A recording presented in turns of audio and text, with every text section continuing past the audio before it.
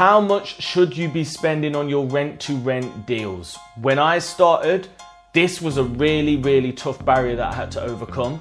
And I thought it would be really useful if I broke down my 5-step system of establishing how much I should invest in these deals.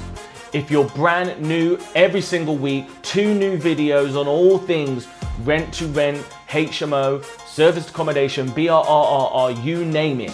If that sounds good, make sure you smash that subscribe button right now. And the reason I started this channel was because I felt like there wasn't a body of information out there, in one place, simple, easy to digest, that I could follow. So that's why I've started this channel. So if you find this useful, all I ask is that you subscribe, comment below, let me know what your thoughts are, if you've got any recommendations for future content. So let's get into the body of the video. 5 things that I look for, okay? And I just want to set this up properly. The reason this is so important is because these are not your properties. I've seen people invest big amounts of money and fall flat on their face because they've not assessed the situation properly. So that's why it's so important to get this stuff right. Please, whatever you do, don't go mental and get carried away and throw all your money into a property you do not own, okay? And before I get any further, disclaimer, this is not advice, these are just my opinions and it's just my experience, okay? That's all. Number 1, length of agreement. If you've got a 5-year agreement, you might be willing to invest more money in the deal because you've got longer to control the property and therefore make your money back and cash flow. On the other hand, if you've only got a property for a year or 18 months, you don't want to be spending thousands because it's not going to be worth it. And the last thing you want to do is spend 18 months working on a deal to only break even. Now, what I would say is I have done shorter term agreements, but only when I don't have to spend anything. So I had a deal that all I had to do was buy a tumble dryer. Yeah, it's fine to take that on for 18 months. No problem. Number 2 is your relationship with the landlord. What is your gut telling you? Is this a landlord that is generally going to be hands-free and wants the cash flow for the next 5 years? Or is this a landlord that wants to get break clauses and terminations and, situations might change? And you want to ask them the question like, what are your long-term plans? Do you think there's any chance you're going to want to sell this or end the agreement as long as I manage to guarantee your rent? If you get a bit of a feeling that, they're not 100% in it, be careful about spending too much on the property. Be careful, that's what I'm saying.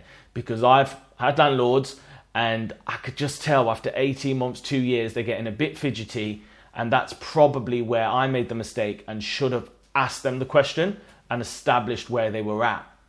And if they don't know what they want to do in 2 years or 18 months, then maybe I don't invest 5 grand. Maybe I say, look, we'll do 2.5 each, or put a clause in that if they do want to exit the deal, they have to pay you the money that you've invested back.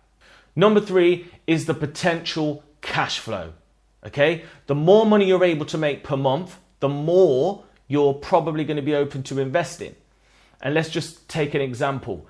If you need to invest £7,000 in a deal and you're making 2 grand a month, after 3.5 months, you're out the deal and then you're making 2 grand a month. That's probably worth it.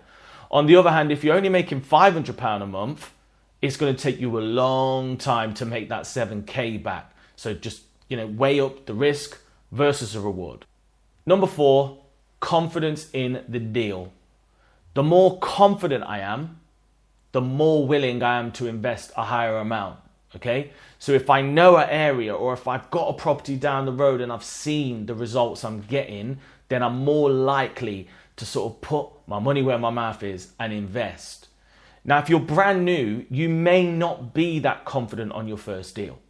But all I would say in that situation is just do your due diligence, speak to local investors, look at the competition, look at the area, and then you're going to have to make a judgment call. If you're finding this content useful, you know what to do. Smash the subscribe button and comment below with any questions you've got. I check every single day.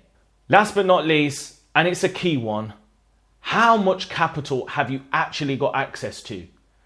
If you've only got a few £1,000s, then you're gonna have to find a deal that doesn't take much money.